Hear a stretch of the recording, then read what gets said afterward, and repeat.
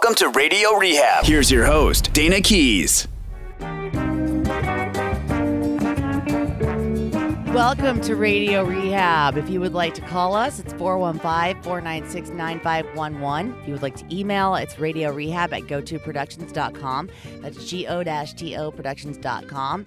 And you can also go to radio.rehab, and on Facebook, Instagram, and Twitter, it's at Radio Rehab Dana.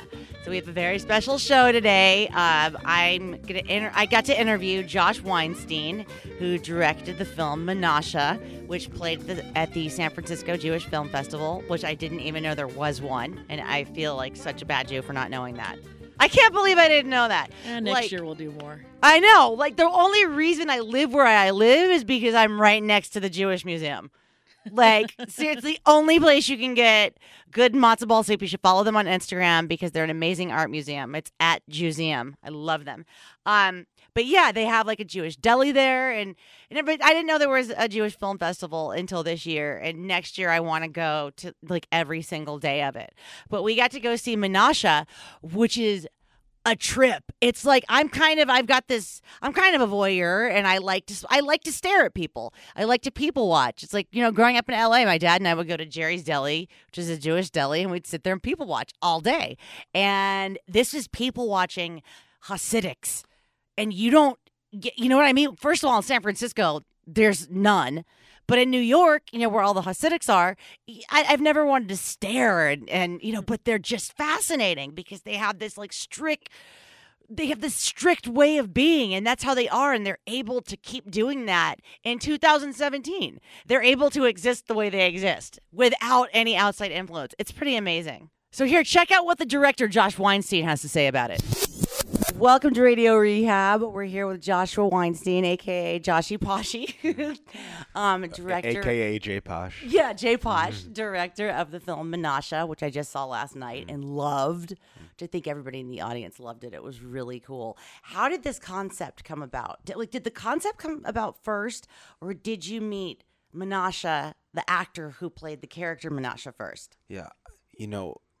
Growing up in and around New York City, you can't help but notice Hasidic people everywhere.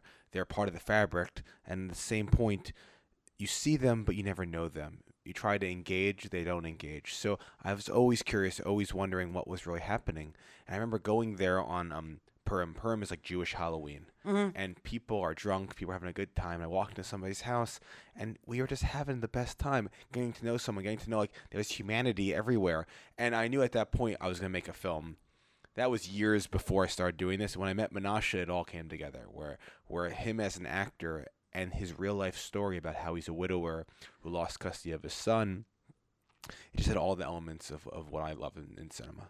Right. And one thing I liked is I have this voyeuristic sense about me where I like to spy on people and watch other people. And every time I've been in New York, you can't. I don't feel comfortable staring at them. I don't want to make them feel uncomfortable. Away. But they're stare so fascinating, and I got to watch, this inside view. Like it was, I got to be a fly on the wall basically, and it was really interesting because I've never really felt comfortable questioning them too much.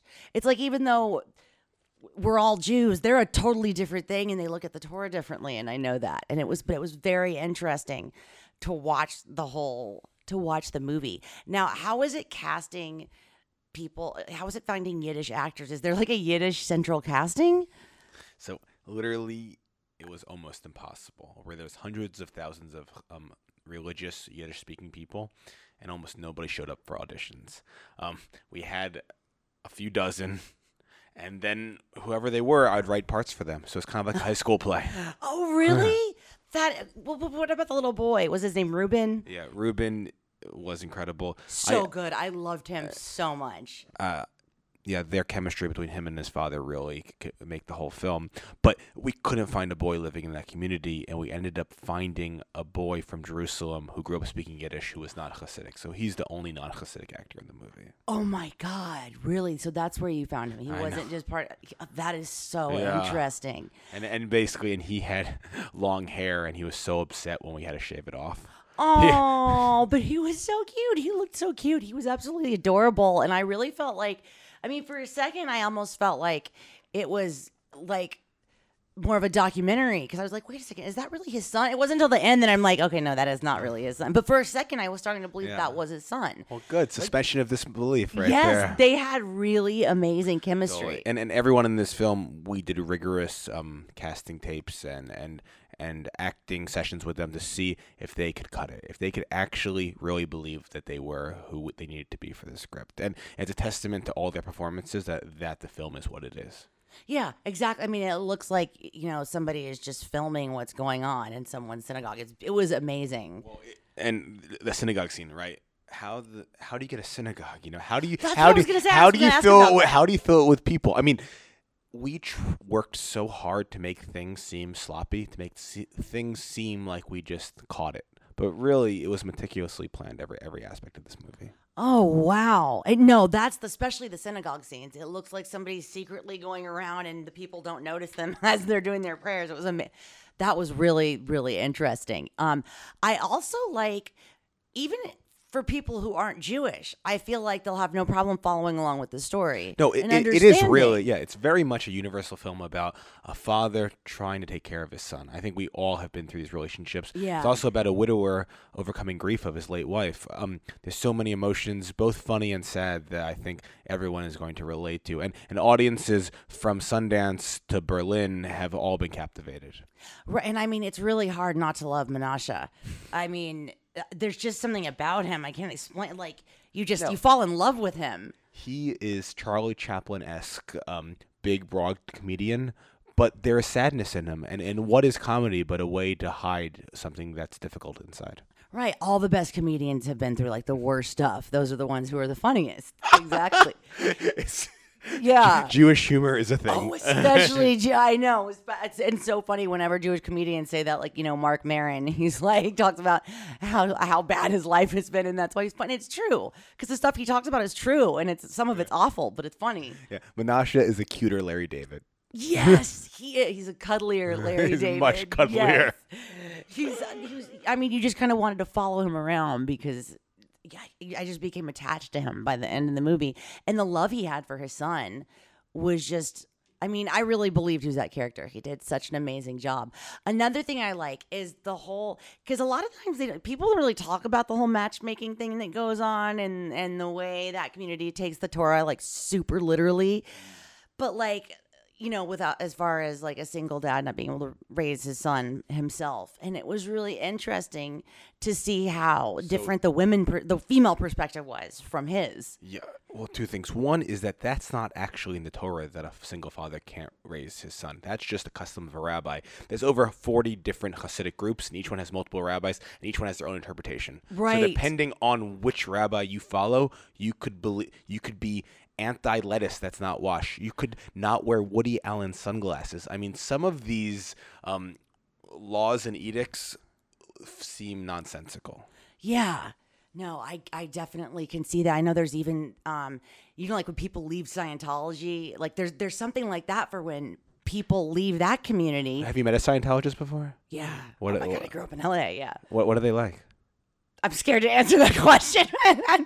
They're all really nice. But I mean, they have communities for when you walk away from something. Like there's something called, I think, footsteps. Yeah. For when you walk, for like people who have been, because like you said, there's 40 different kinds of Hasidic communities. And it's like, it must be, I don't understand how people figure out what's right.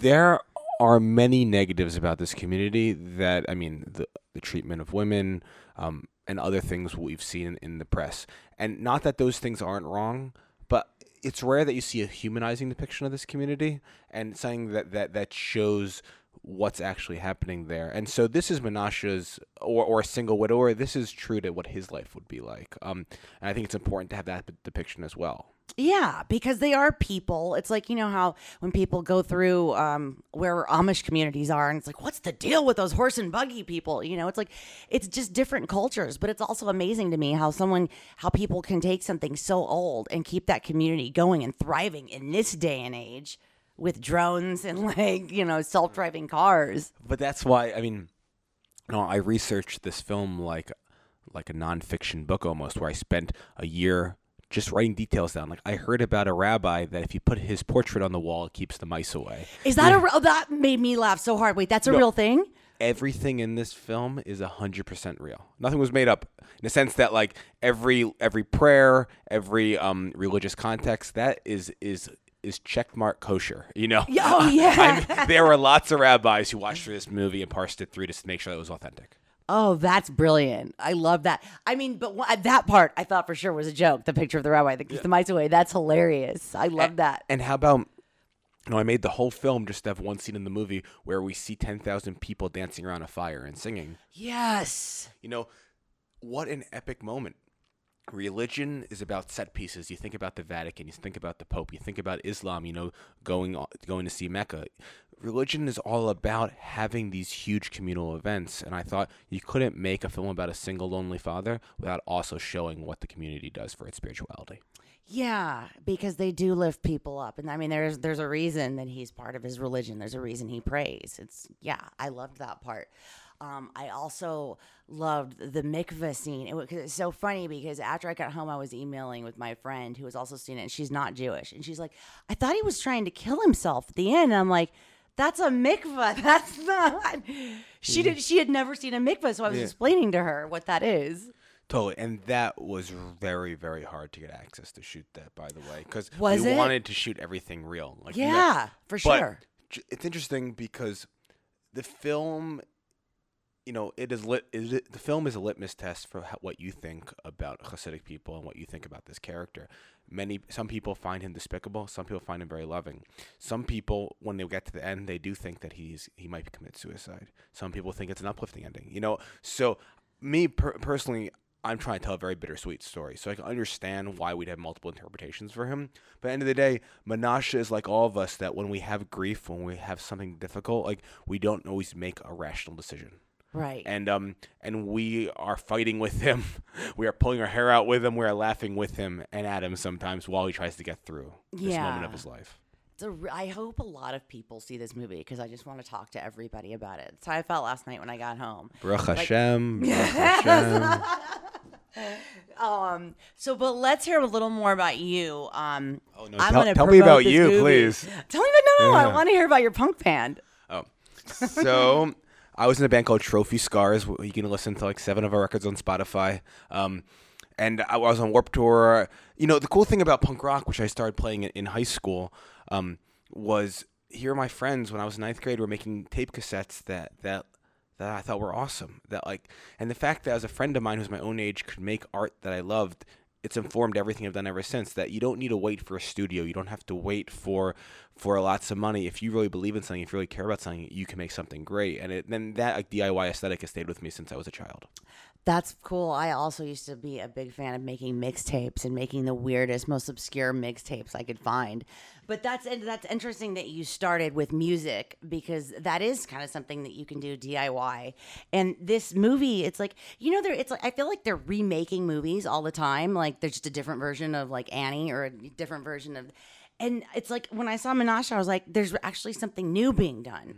Like there's still things that we haven't seen that are being done. And that's what I loved about this movie. But this film, just like my music, is on a very small group of collaborators. This wasn't huge sets. This wasn't like 200 people and trucks where we have hair and makeup in it. This was just a few close collaborators who went out every day and just yelled and screamed and sweated and and grunted and got through it. And how many people were on some days? Literally, it could just be some days just me and like 2 people in Menashe. Some days, other days we had 40 crew members and obviously tons of extras. But it was just what we needed for the day, and it was just very much. It's not how you'd make a film. Also, we didn't shoot it in order. We shot like 2 weeks, then we took off months and went back and shot another really? 2 weeks. Yeah, and everything about this film was just very organic. I live in Brooklyn. Menashe lives nearby. We could just put the film together and start shooting again. So you live in that neighborhood? I don't live in that neighborhood. Well, yeah, not the Hasidic neighborhood, but you live in Brooklyn, and So was it difficult to film that movie in such a big city? Well, the hard part was, like, obviously, we've heard every story about indie filmmaking. Like, literally on the first shoot, we ran out of money, and I had to send back half my lighting stands and half my cables because we ran out of money on the first shoot. Oh, no. Just to keep the movie going. But that's besides the typical indie film garbage that like we've all experienced. This film had a population that didn't want the film to be made. The actors were intimidated. The producers were tried to pressure not to be involved with the film. We'd lose locations. People didn't want us there. So many people in this community. First of all, you're not allowed to watch films. This is a film about the most stringent form of Judaism. And in this insular community, films are not allowed. Contemporary music's not allowed. Most modernity is not allowed. So the people we're making film about were never allowed to see this movie nor be involved with the film. And it added a host of extra difficulties that no other film would encounter. Who was the community? I mean, who was the specific part of the community that was kind of trying to naysay this and that was intimidating the actors? So a lot of people, if they know about Judaism, they know about the Chabad movement, which is Lubavitch. So one of the producers on the film is Lubavitch, and they're allowed to be part of modernity in every way. They're allowed the internet. They're allowed smartphones. They were big supporters of making this film, but it's many of the other groups. And I don't want to just call rabbis out because it's just it's not polite to do that. But there's nothing positive for them to be involved with the film. So most of the other groups outside of Lubavitch did not want to be involved with this film. Interesting and sad because it's such a good film because it doesn't depict them in a bad way. It does. But yeah, the funny thing is though is that this is going to be the most bootlegged film in Brooklyn. I heard you say that last night. That was so funny because that's where all the bootleggers. That's where you get all your bootleg movies is in Brooklyn. Because many of these religious Jews, they would not openly watch this movie, but it might be as high as 80% of these people will watch it secretly at their house. Oh my God, of course. Yeah. Wouldn't you? If I was told not to, I would be like, no, I'm watching that. No, I was really glad I did watch it, though. It was a good movie. I'm just really glad this movie was made. So thank you for making it. Oh, thank you for having me.